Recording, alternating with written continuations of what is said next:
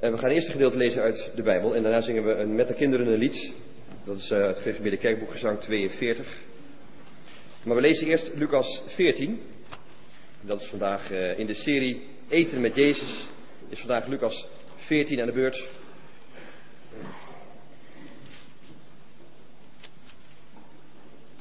En we lezen vers 1 tot 24. Dat is ook de tekst voor deze morgen. Dus Lucas 14, vers 1 tot 24.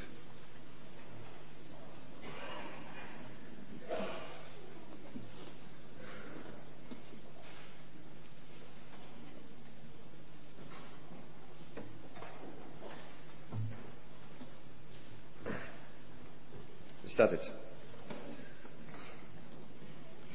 Toen hij op de Sabbat naar het huis van een vooraanstaande Farizeeër ging, waar hij voor een maaltijd was uitgenodigd, hielden ze hem in het oog. En er was daar iemand met waterzucht en Jezus vroeg aan de wetgeleerden en de Farizeeën, is het toegestaan hem op Sabbat te genezen of niet? Maar ze zwegen.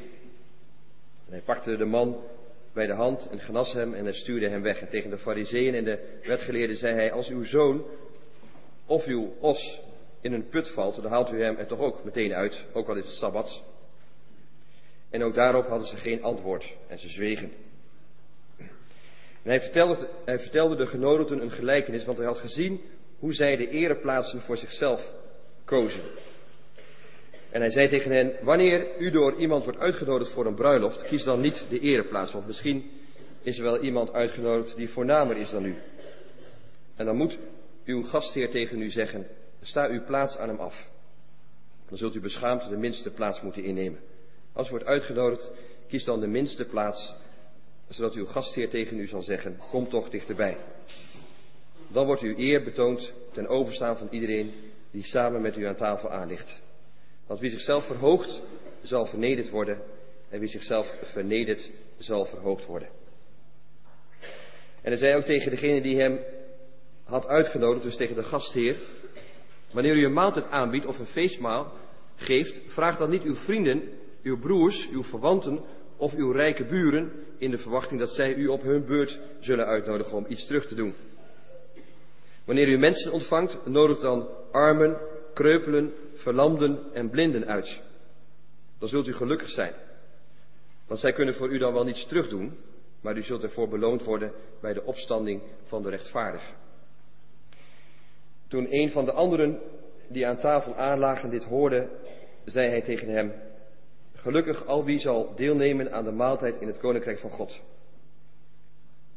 En Jezus vervolgde, iemand wilde een groot feestmaal geven en nodigde tal van gasten uit.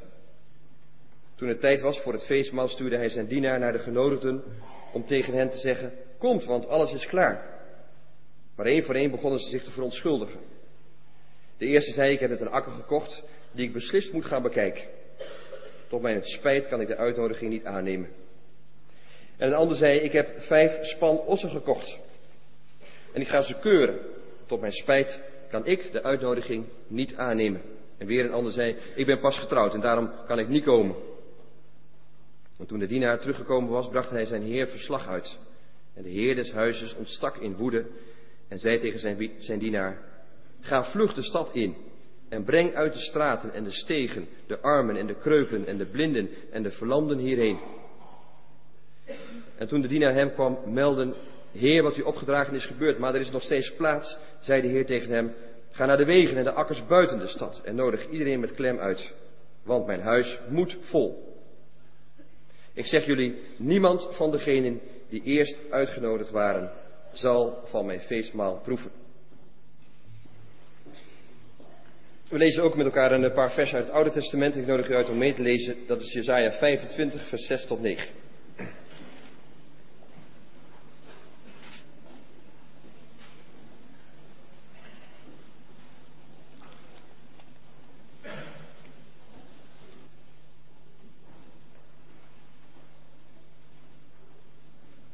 Jesaja 25, vers 6.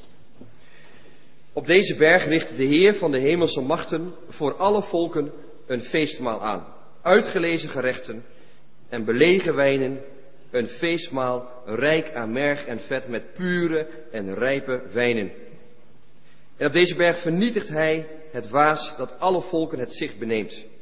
De sluier waarmee alle volken omhuld zijn. Voor altijd doet hij de dood teniet. God, de Heer, wist de tranen van elk gezicht. En de smaad van zijn volk neemt hij van de aarde weg. De Heere heeft gesproken. En op die dag zal men zeggen, Hij is onze God. Hij was onze hoop en Hij zou ons redden. Hij is de Heer. Hij was onze hoop en juich en wees blij, want Hij heeft ons gered.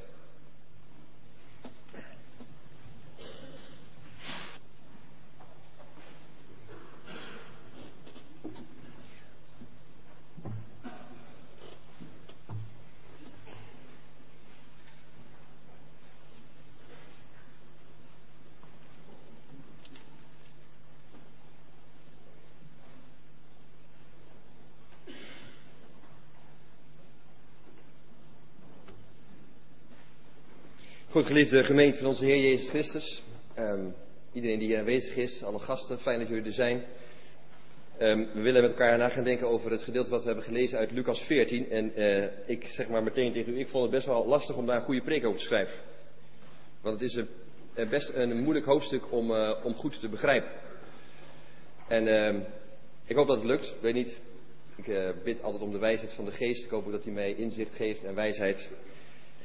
Ik heb als vraag centraal gezet deze vraag, hoe kom ik binnen in het koninkrijk? Dus dat is de vraag voor deze morgen, hoe kom ik binnen in het koninkrijk? Ik ben bezig met een prekenserie over het volgende thema, eten met de Heer Jezus.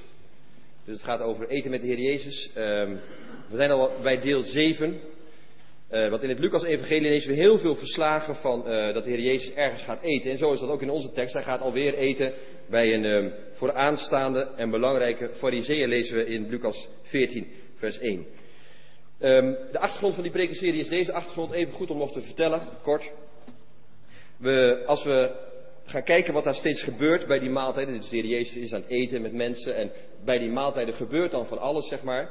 En de achtergrond daarvan is dat ik met jullie dus eigenlijk een kijkje wil nemen in de keuken van de Heer Jezus. En dus we nemen met elkaar een kijkje in de keuken van de Heer Jezus. Hoe doet de Heer Jezus het? Wat doet hij allemaal? Wat is zijn plan met deze wereld? En ik geloof dat dit waar is. Als wij een kijkje nemen in de keuken van de Heer Jezus, dan leert dat ook heel veel over de keuken van de kerk. Dus als we een kijkje nemen in de keuken van de Heer Jezus, dan moeten we ook een kijkje nemen in de keuken van de kerk. Want de Heer Jezus die werkt op een bepaalde manier, die handelt op een bepaalde manier, die staat op een bepaalde manier in het leven. En de vraag is dan meteen, doen wij dat op een goede manier? Gebruiken wij de goede gerechten? Gebruiken wij verse producten? Zijn we goed bezig in de kerk? En dat is een lastige vraag, hè? De vraag is, zijn wij goed bezig als gemeente? Is een heel erg lastige vraag. Ik vind het een moeilijke vraag. Doen we er goed aan om, noem maar wat, hè? Doen we het gewoon goed? Doen we er goed aan om iedere zondag 2 keer naar de kerk te gaan? Bereiken we daar de meeste mensen mee? Om maar een vraag te stellen.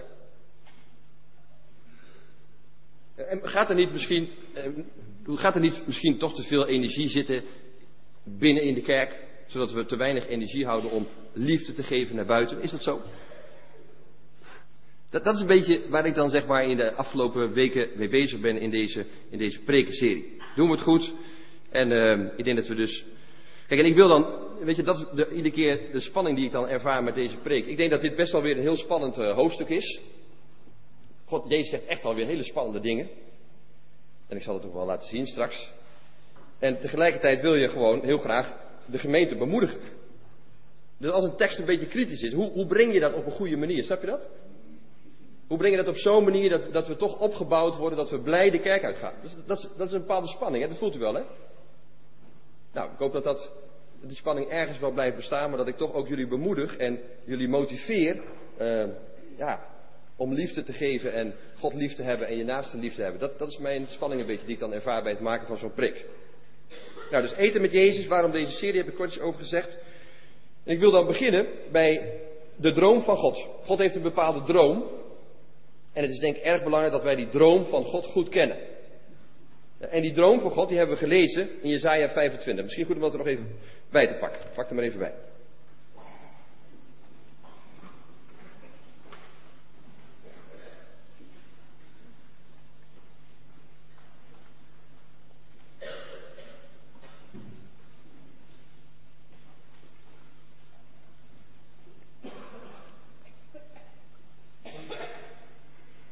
Het is zo'n, kijk, we hebben dat net 1 keertje gelezen, maar het is zo'n prachtig stukje, zeg maar, als je dat leest. Dus wat is Gods droom? Het is goed om erover na te denken. Wat is Gods passie? Wat is Gods droom? Wat wil hij nou uiteindelijk bereiken met deze wereld? Nou, dit staat in Jesaja 25. Hij wil op deze berg, dus dat zal ergens bij Sion zijn, bij Jeruzalem zijn. Op deze berg wil de Heer een hele grote maaltijd aanrichten. En niet zomaar een maaltijd. Niet een of andere zuinige maaltijd met wat broodjes kaas. Maar met uitgelezen gerechten en met belegen wijnen staat er een feestmaal rijk aan merg en vet, zeg maar. Het druipt er vanaf. Je pakt zo'n stuk kip, zeg maar, en het druipt er vanaf. Geen zuinig feest. En er moeten pure wijnen bij en er moeten rijpe wijnen bij. Dat is wat God wil. Gods passie is om voor alle volken, niet voor een paar mensen, maar voor alle volken, 1 groot feestmaal aan te richten en 1 grote party. Dat is Gods droom. Het is ongelooflijk, hè? En dan in vers 7 staat dan, Jesaja 25 vers 7, en hij wil de waas vernietigen. En die alle volken het zicht beneemt. De sluier waarmee volken omhuld zijn. En wat is een waas, zeg maar? Door een waas zie je dingen niet helder. Zie je niet helder wie God is. Zie je niet helder wat God precies wil. En om de volken heen hangt, zeg maar, een sluier waardoor ze niet goed kunnen zien wie God is. En God wil niets anders dan dat zichtbaar wordt wie die werkelijk is. Hij wil zo graag dat we allemaal, zeg maar, zijn luister en zijn schoonheid en zijn heerlijkheid en zijn gulheid echt gaan zien. Weg met die waas. Dat is Gods passie. Gods droom. En hij wil eens en voor altijd dat er geen dood meer is. Weg met de dood. Staat er ook, hè? De dood moet weg. Hij wil alle tranen van je ogen afwissen. Nou, wat wordt er veel gehuild. Er zijn hier mensen in de kerk die misschien in de afgelopen week wel weer een hoop tranen hebben laten gaan. Omdat het niet goed ging, misschien thuis, weet ik niet. Omdat het weer lastig was met je partner. Omdat je ontzettend verdrietig bent, omdat je je partner hebt verloren en al heel lang alleen leeft. Gewoon verdrietig omdat je nog steeds worstelt met je vaderbeeld. Wat zijn er veel tranen. Ontzettend veel tranen. En God zei, ik wil dat niet meer. Ik wil niet dat je huilt, ik wil al die tranen wegvegen. En de smaad die op christenen ligt, dat is ook zoiets, hè. Mensen die ons uitlachen.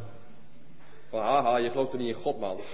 De smaad die op zijn volk ligt, die wil hij wegnemen. En hij zal laten zien van, mensen, jullie zijn goed bezig. Jullie hebben gelijk gehad. Weg met die smaad, geen smaad meer. Dan zal duidelijk worden dat God de reddende God is. Hè. Je preekt erover, hij zou ons redden. Hij was onze hoop. Hij zou ons redden. Maar dan wordt het echt duidelijk, hij heeft ons gered. Dat is het laatste, Jesaja 25 vers 9. Hij heeft ons gered. Dat is Gods droom. En het is goed om over die droom na te denken, want de Israëlieten in de tijd van Jezus kenden de droom van God. Ze kenden de droom van God. Kijk maar mee, wat staat er in Lucas 14, vers 15. De Joden die kenden de droom van God, want wat zeggen ze daar? Ze zeggen daar dit, hè. Een van die mensen die daar aan tafel ook is, bij de Heer Jezus, die zegt dit. Gelukkig al wie zal deelnemen aan de maaltijd in het koninkrijk van God. Dus de Joden kenden de droom van God. Die kennen ze. Gelukkig is degene die aanligt in het koninkrijk. Maar er was 1 verschilpunt, dat is dit verschilpunt, dat zijn wel belangrijke punten. Wat is nou het grote verschilpunt tussen de Heer Jezus en de Joden? Het gaat om deze vraag. Het gaat om de vraag van wie mag er nou eigenlijk aanliggen aan die maaltijd? Voor wie is die maaltijd bedoeld? De Joden hadden daar hele andere ideeën over dan de Heer Jezus. Ja, dus er waren 2 verschilpunten van de Heer Jezus. Het eerste verschilpunt was, wie mag er nou precies aanliggen bij die maaltijd? Wie mag er in het koninkrijk van God komen? De Joden hadden daar ideeën over en Jezus had daar ideeën over en die waren verschillend. En het tweede verschilpunt tussen de Joden en Jezus is dit verschilpunt. Wanneer komt dat koninkrijk van God? Wanneer komt die maaltijd?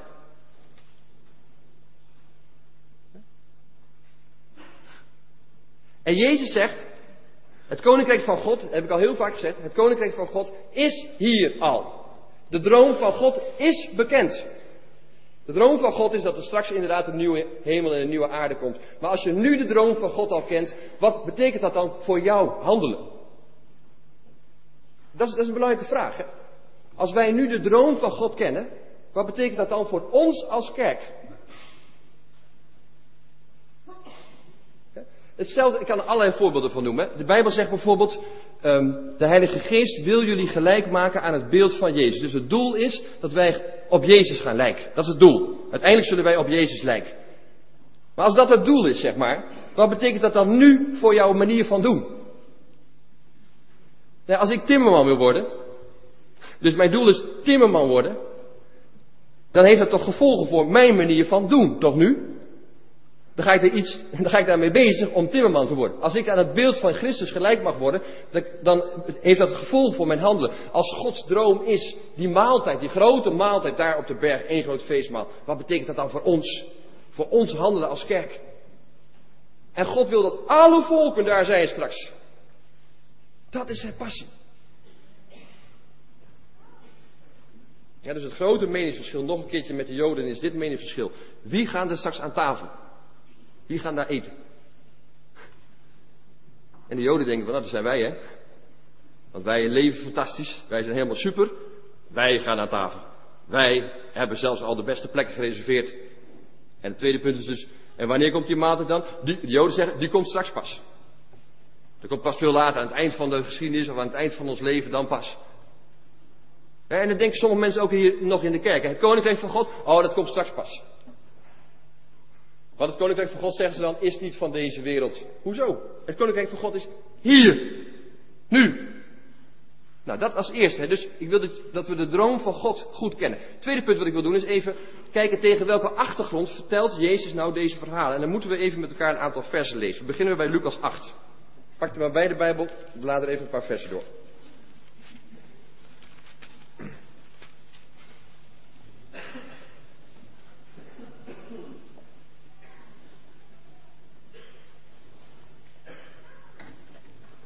Want wat is Jezus aan het doen? Dat moeten we helder hebben. Wat doet hij nou eigenlijk precies? Waarom vertelt hij dit allemaal? Lucas 8 vers 1 staat dit. Kort daarop begon hij rond te trekken van stad tot stad en van dorp tot dorp om het goede nieuws over het koninkrijk van God te verkondigen. Daar is de Heer Jezus mee bezig. Hij is bezig met het verkondigen van het goede nieuws van het koninkrijk van God. Hoofdstuk 9 vers 51. We hebben ook al eerder genoemd die tekst in de serie. Dus Jezus is bezig met het goede nieuws van het koninkrijk. Jezus is op weg naar Jeruzalem. Hoofdstuk 9 vers 51. Toen de tijd naderde dat Jezus van de aarde zou worden weggenomen, ging hij vastberaden op weg naar Jeruzalem. Dus Jezus is op weg naar zijn lijden en sterven. Belangrijk, hè? Hij weet, ik ga bijna dood. Hij weet het.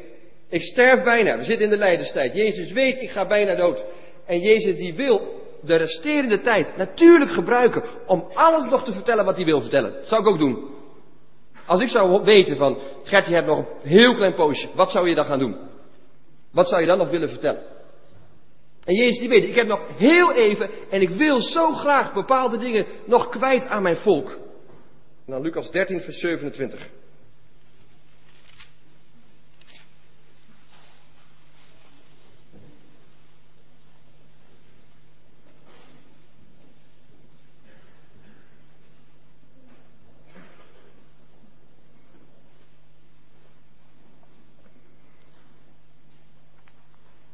Ik moet even ik heb verkeerde vers, 13 vers 22 moeten zijn, sorry. Lucas 13 vers 22. Dus waar is de Heer Jezus mee bezig met deze vraag? Luister goed.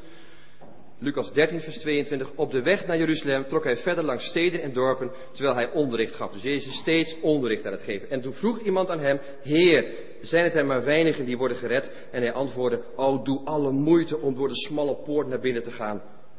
Want velen, zeg ik jullie, zullen proberen naar binnen te gaan, maar er niet in slagen. Dat is het kader van het hoofdstuk, hè? Het kader van het verhaal wat de Heer Jezus vertelt is dus de vraag van wie zal er binnen gaan? Zullen het er maar weinig zijn die gered zijn of niet? Lucas 13 vers 25, hè, deze vraag, als de Heer des huizes eenmaal is opgestaan en de deur heeft gesloten en jullie buiten op de deur staan te kloppen en roepen, Heer, doe open voor ons, dan zal hij antwoorden, ik ken jullie niet, waar komen jullie vandaan? En dat is de vraag, hè. De vraag is niet zozeer, ken ik Jezus? De vraag is, kent Jezus jou? Hebt u wel eens omgedraaid die vraag? Kent Jezus jou? Kent hij jou?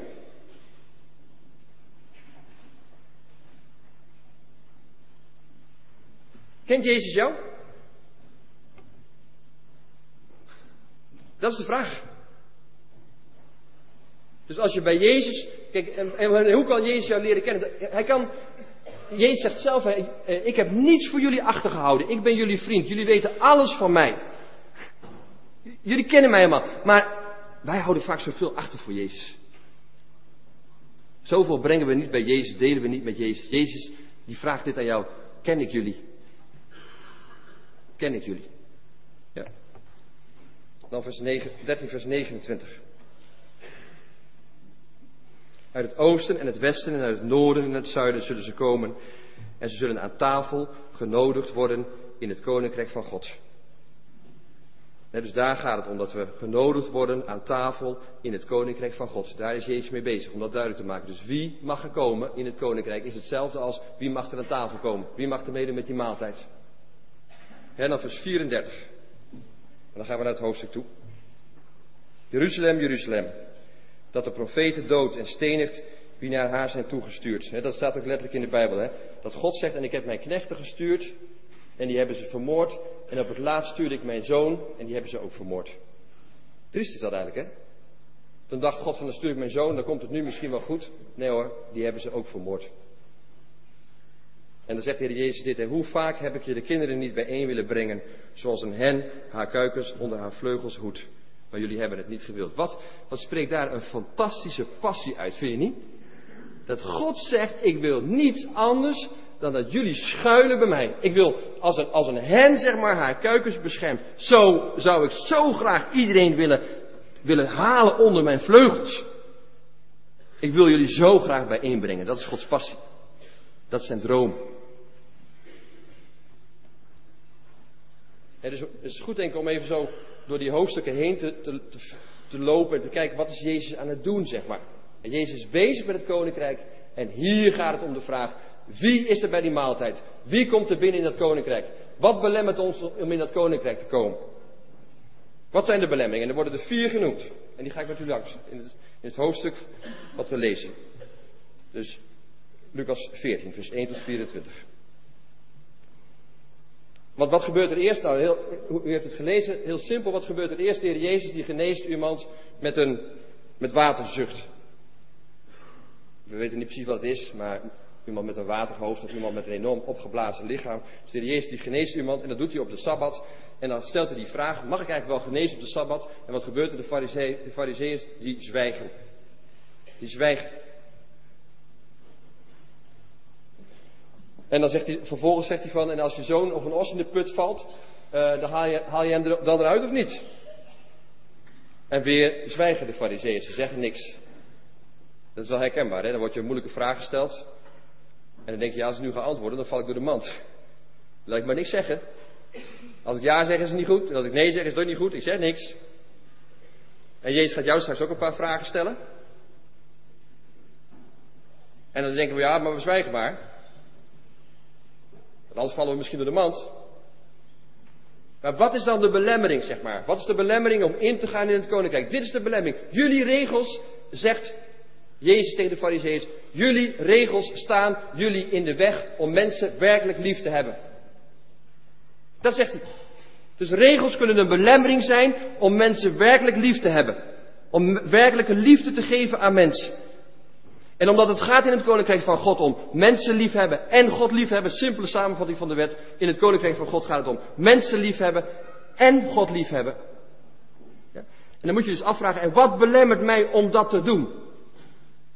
Wat belemmert mij om het werk in het koninkrijk ook echt te doen? Dat kunnen regels zijn. Onze vormen, het kan zo zijn dat vormen, zeg maar, het geven van liefde in de weg staan. Snapt u dat? Moet ik dat nog uitleggen? Nee?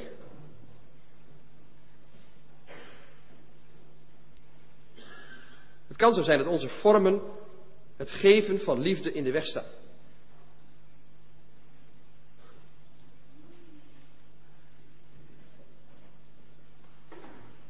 ik heb geen tijd voor jou, want ik moet naar de tempel. Weet je wel, dat is het bekende verhaal van de barmhartige Samaritaan. Er ligt iemand op straat en je zegt, ik heb geen tijd, want ik moet naar de kerk. Hoezo staan vormen het geven van liefde in de weg? Ja? Ik heb geen tijd voor jou, want ik moet naar die vergadering. En ik heb geen tijd voor jou, want ik heb het heel druk deze week. 3 keer zelfs een vergadering. Kunnen onze vormen, zeg maar, het geven van liefde in de stad hier in Arnhem in de weg staan? Kan dat? En Jezus zegt dat kan. Dat was bij de Farizeeërs ook zo. Ze hadden allemaal afspraken waardoor ze de liefde niet konden geven aan de medemens. En Jezus is dan steeds bezig met het doel van de Sabbat. En wat is het doel van de Sabbat? Wat is het doel van deze rustdag? Dat is tot rust komen bij God. Het doel van de Sabbat is ook dat wij mensen helpen, dat we liefde geven. Dus dat is het eerste. De belemmering kan zijn dat je vormen je in de weg staan om liefde te geven aan je medemens. Het tweede principe is, het tweede wat Jezus zegt, is als je wilt binnenkomen, dan moet je nederig zijn. Kijk maar mee, vers 11, want wie zichzelf verhoogt, zal vernederd worden. En wie zichzelf vernedert, zal verhoogd worden. En dus is een belangrijke vraag, wie komt er binnen? De nederige mens komt binnen. En dus is een belangrijke vraag, ben ik een nederig mens? En dan kun je zeggen, ik snap daar helemaal niks van. En dan moet ik dat waarschijnlijk gaan uitleggen als dominee. Leg eens uit, wat is nederig zijn? Maar het is, als je dat weet, de droom van God is om met jullie te eten, dat je er straks bij bent in het koninkrijk van God. De droom van God is betrokken worden in, dat wij betrokken zijn bij zijn droom, bij zijn passie. En hoe kun je daarbij horen? Dan zegt Jezus dit tegen jou, wees nederig. Ben je nederig? Ben je dat? Ben je nederig? En kijk, en ik heb eigenlijk helemaal geen zin om het uit te leggen. Want ik vind dat het een vraag moet zijn voor uzelf. Dat u naar huis gaat straks en denkt van, hé, ben ik nederig? Dat vind ik belangrijk. Dat u straks naar huis gaat en weet van, oh, als ik betrokken wil zijn bij die droom, moet ik nederig zijn. Ik zal er iets over vertellen. Natuurlijk. Kijk, wij als mensen hebben zoveel ladders in ons leven. Trappen, zeg maar. En met die trappen willen we zelf opklimmen naar God. En als we bezig zijn met ladders, met trappen, dan gaat het er ook om wie staat er hoger op die trap. Toch? Daar zijn we dan mee bezig. Wie staat er hoger op de trap? Kijk, en God zegt, en ik wil dat al die ladders van jullie, al die trappen waar jullie denken mee zelf omhoog te klimmen, dat die allemaal gekruisigd worden. En dat zouden we eigenlijk letterlijk moeten doen. En allemaal een keukentrapje meenemen, hier een groot houten kruis neerzetten en al onze trappen aan de voet van het kruis leggen. Dat zouden we eigenlijk moeten doen. En wat nederigheid is, je eigen kleinheid onder ogen zien, je zondigheid onder ogen zien, je gebrokenheid onder ogen zien. En dat je het zelf echt niet kunt. Dat is op de knieën gaan. En deze farizeeërs gaan helemaal niet op de knieën, want waar zijn ze mee bezig? Heb ik wel een goede plek aan tafel vandaag? Op de knieën gaan. En nederigheid is bezig zijn met wat is jouw plek in deze wereld. En dan denk ik altijd naar, wat was nou de plek van Jezus dan in deze wereld? Met wie was Jezus bezig? Daar gaat het om, wat is je plek, zeg maar? Het gaat over de tafelschikking, zeg maar. Welke plek neem jij in aan de tafel? Wat is jouw plek in deze wereld? En als Jezus in de wereld komt, en ik vind dat schokkend, zeg maar, dat raakt mij enorm. Daarom vind ik het moeilijk om hierover te preken. Als Jezus in de wereld komt, dan zoekt hij altijd de zondaars op. En de arme mensen, en de zieke mensen, en de mensen die kapot zijn, en de gebroken mensen. En daar is hij altijd, bij die mensen. Daar is hij altijd.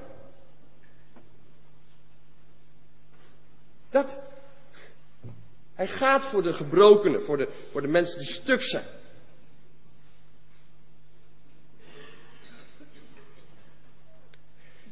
En ik leer dan in de Bijbel dat de Heilige Geest met mij aan het werk is, zodat ik meer op Jezus ga lijken. En ik denk dan, Gert, ben jij daar ook? Doe ik mee in Gods droom? Of ben ik vooral met mijn eigen dromen bezig, denk ik dan, hè? Hou ik maar dicht bij mezelf. Doe ik mee met Gods droom of ben ik met mijn droom bezig? Waar doe ik dan aan mee? En ik wil niet kritisch zijn, ik wil jullie graag bemoedigen. Maar vertel me dan maar hoe ik dat op een goede manier moet doen.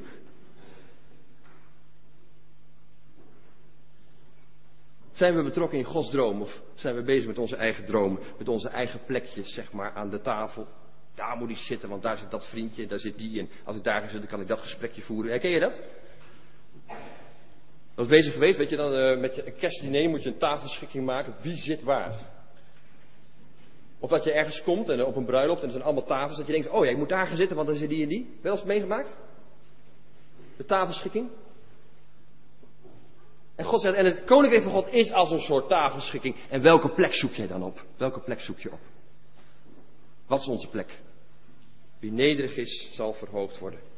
Want dat is het punt, hè. Als je jezelf verhoogt, oké, zegt God, verhoog jezelf maar mooi. Doe maar joh, moet je doen. Hoef ik het niet meer te doen, toch? Iedereen, zegt Jezus zegt, iedereen die eer ontvangt van mensen, die hoef ik geen eer meer te geven. Die heeft toch al eer ontvangen? Zegt hij gewoon.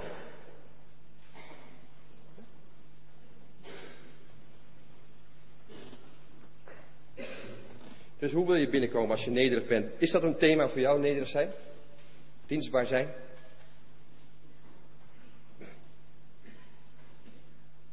Heb je dat hoog op je agenda staan?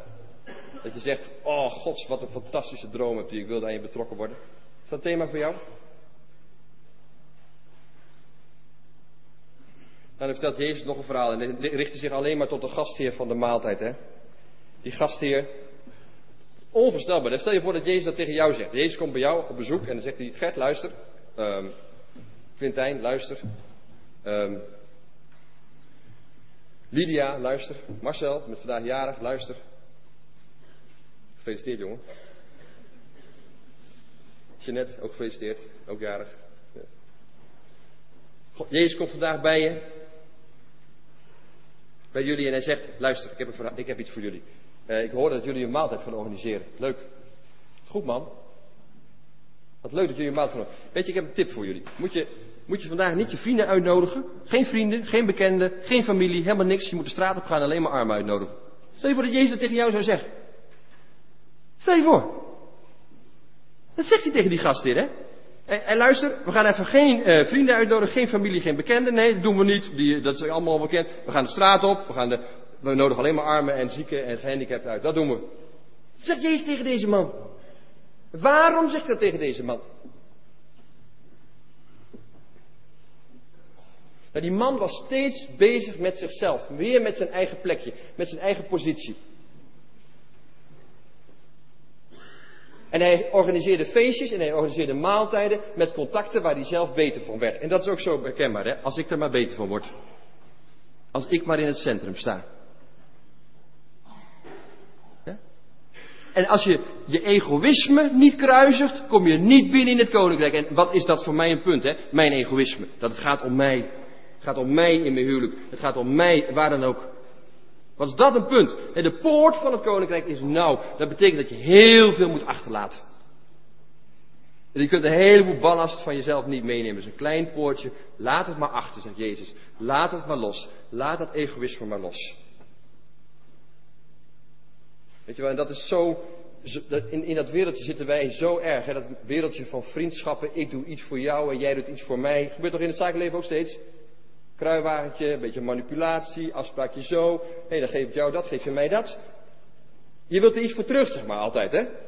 En Jezus zegt, en je moet mensen uitnodigen die je helemaal niets terug kunnen geven, want ik zal je belonen. En dan is de vraag, deze vraag, maken we ons druk om de beloning die we krijgen van mensen, of maken we ons druk om de beloning die we krijgen van God? Waar maken we ons druk om? Om welke beloning? Dat is de vraag. Weet je wel, en dat sfeertje van jij doet iets voor mij en jij doet iets voor mij, dat is manipulatie. Dat noemen ze, in de leiderschap noemen ze dat transactioneel leiderschap. Transactie. Jij doet iets voor mij, dan doe ik iets voor jou. En God zegt, en ik wil dat jullie inspirerend zijn. En inspireren is dat je liefde laat zien voor de mensen. En vooral ook liefde aan mensen die niets kunnen teruggeven. En ik weet, zeg maar, hoe moet ik het nou toepassen op deze gemeente dan? Zeg het eens. Ik weet dat niet goed. Ik weet wel dat God ons wil inspireren met zijn liefde, ook voor de zwakkeren. Heel erg.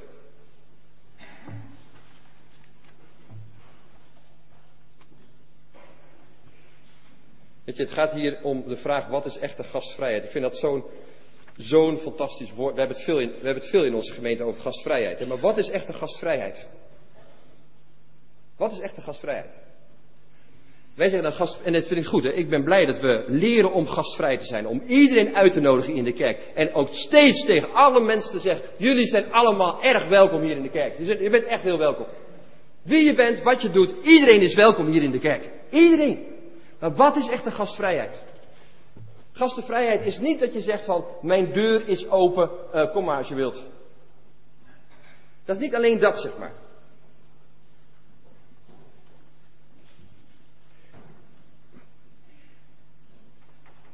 Gastvrijheid is niet alleen maar, kom naar de kerk. Maar gastvrijheid is denk ik echt mensen uitnodigen in jouw leven. Aan tafel uitnodigen. Dat is echte gastvrijheid. Kijk, dat is echt, gastvrijheid is mensen uitnodigen in jouw leven. Aan tafel uitnodigen. Zo, kom maar, je bent welkom. Dit is mijn leven. Ik deel mijn leven met jou. Ik deel mijn eten met jou. Kom maar aan tafel bij mij. We delen alles. Kijk, wat liefdadigheid is, eten geven aan mensen. Dat is liefdadigheid. Maar je voelt wel dat daar iets heel ongelijkwaardigs in kan zitten, hè? Wat ik heb en jij hebt niet, nou, dat geef ik wel aan jou. Er kan iets heel ongelijkwaardigs in zitten. Kijk, gastvrijheid is niet mensen de waarheid vertellen. Gastvrijheid is mensen uitnodigen in je leven. In je leven. Dat is met ze eten, zoals Jezus altijd met ze at. Dat is Gods liefde heel concreet vormgeven in een maaltijd. Het is genade in actie. Toch? En ik geloof daar echt in een hele eenvoudige, simpele manier van kerk zijn. Eat, pray and love. Eten, beminnen en bidden. Daar geloof ik in. In die simpele manier van kerk zijn.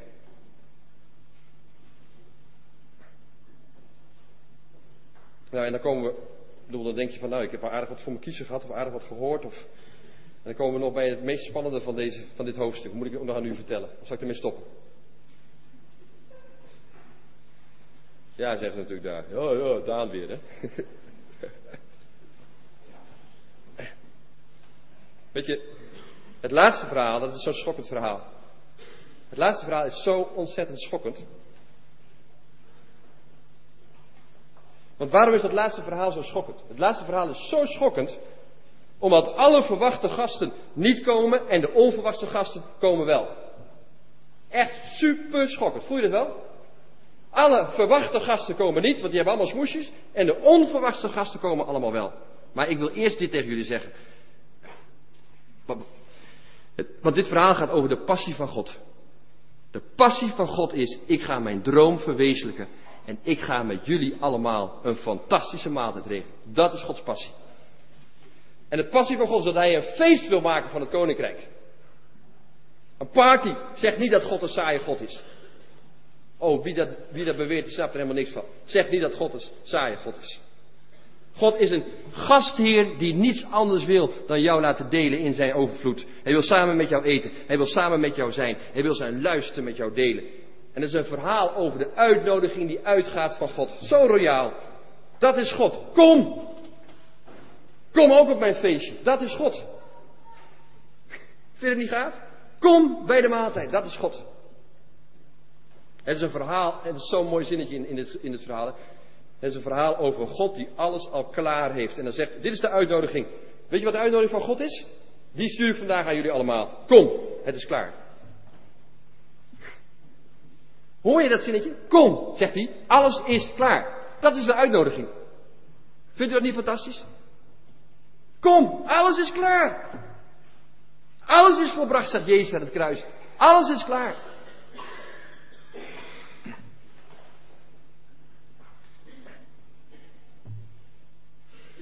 En wie zijn dan de genodigde mensen? Dus er zijn blijkbaar genodigde mensen waarvan God verwacht dat ze komen. En er zijn niet genodigde mensen die heel onverwachts komen. Wie zijn de genodigden? Nou, de genodigden zijn de mensen die de droom van God wel kennen. Dat zijn de Joden dus. De Joden kennen de droom van God. Maar er zijn ook de mensen in deze tijd die heel erg goed weten wat God wil. Er zijn heel veel mensen in deze tijd die kennen het verhaal van de droom van God. Die kennen het verhaal van de wederkomst van Jezus. Kennen ze allemaal. En ze doen er niks mee. En ze bedanken God voor de eer. Ze bedanken God voor de uitnodiging. En ze zeggen, ik vind andere zaken belangrijker. Kom binnen, alles is klaar.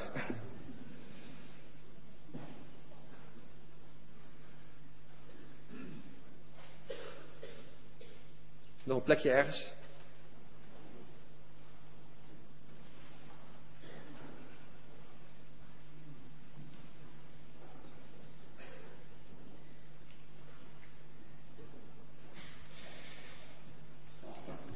Dus dat zijn allemaal mensen die zeggen, God zegt ik ben klaar en die mensen zeggen sorry ik ben nog niet klaar. Voelt u dat?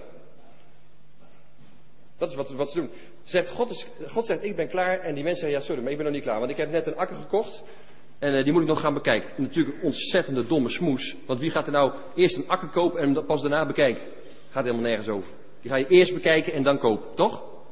Dus het is een excuus, het is een smoes. Weet je wel, ik heb 5 span ossen gekocht en ik moet ze eerst even gaan bekijken. Die ga je toch ook eerst van tevoren bekijken en dan pas kopen? 5 span ossen, weet je wel hoe lastig dat is om met 5 span ossen te ploegen? Moet je eerst van tevoren wel goed bekeken hebben, anders koop je ze niet. Weet je wel, ik ben net getrouwd, sorry, kan niet God. Weet je wel, je hebt net een uitnodiging verstuurd voor je bruiloft en je hoopt dat iedereen komt. En je hebt een heel groot feest gehad. En dan krijg je een uitnodiging van God en dan zeg je van ja, sorry God. Ik kan die uitnodiging niet aannemen. Jij denkt, je hebt net die bruiloft gehad, je denkt ik hoop dat iedereen komt. En God denkt ook, ik hoop dat je komt. Maar ja, je gaat niet naar God toe. Dat is apart. Ja? Dus, en hoe vaak zeggen wij dat niet? Ik ben nog niet klaar. Ik hoor dat zinnetje vaak hoor. Ik ben er nog niet klaar voor. God roept je, ik ben er nog niet klaar voor. Ik hoor het echt vaak. Ik ben er nog niet klaar voor. God zegt, alles is klaar, maar ik ben er nog niet klaar voor.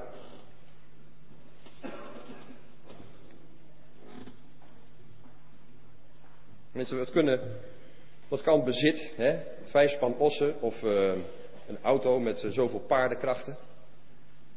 Of een akker, zeg maar, in deze tijd is dat gewoon je huisje en je boompje en je beestje. Hoe kan dat ons van het ingaan afhouden, hè? Dat is wat God zegt. Het houdt je af van het ingaan. En de vraag is deze vraag, wat is nou echt waardevol? Wat is echt waardevol voor jou? Deel jij Gods droom of niet? Ken je Gods dromen? Deel je Gods dromen? Wil je daarin betrokken zijn? Wat is echt waardevol voor jou? En God ontsteekt in woede. Hij ontsteekt in woede en dan denk je van hij zal ze wel neerslaan, maar hij slaat ze niet neer. Want zijn woede is gekwetste liefde. En hij richt zijn woede nooit op mensen. Maar zijn woede gaat over in liefde en dan zegt hij, mijn huis moet vol. Dat is Gods passie. Mijn huis zal volkomen. Altijd. Want ik ben een gastheer en mensen zullen zien wie ik ben, de reddende God.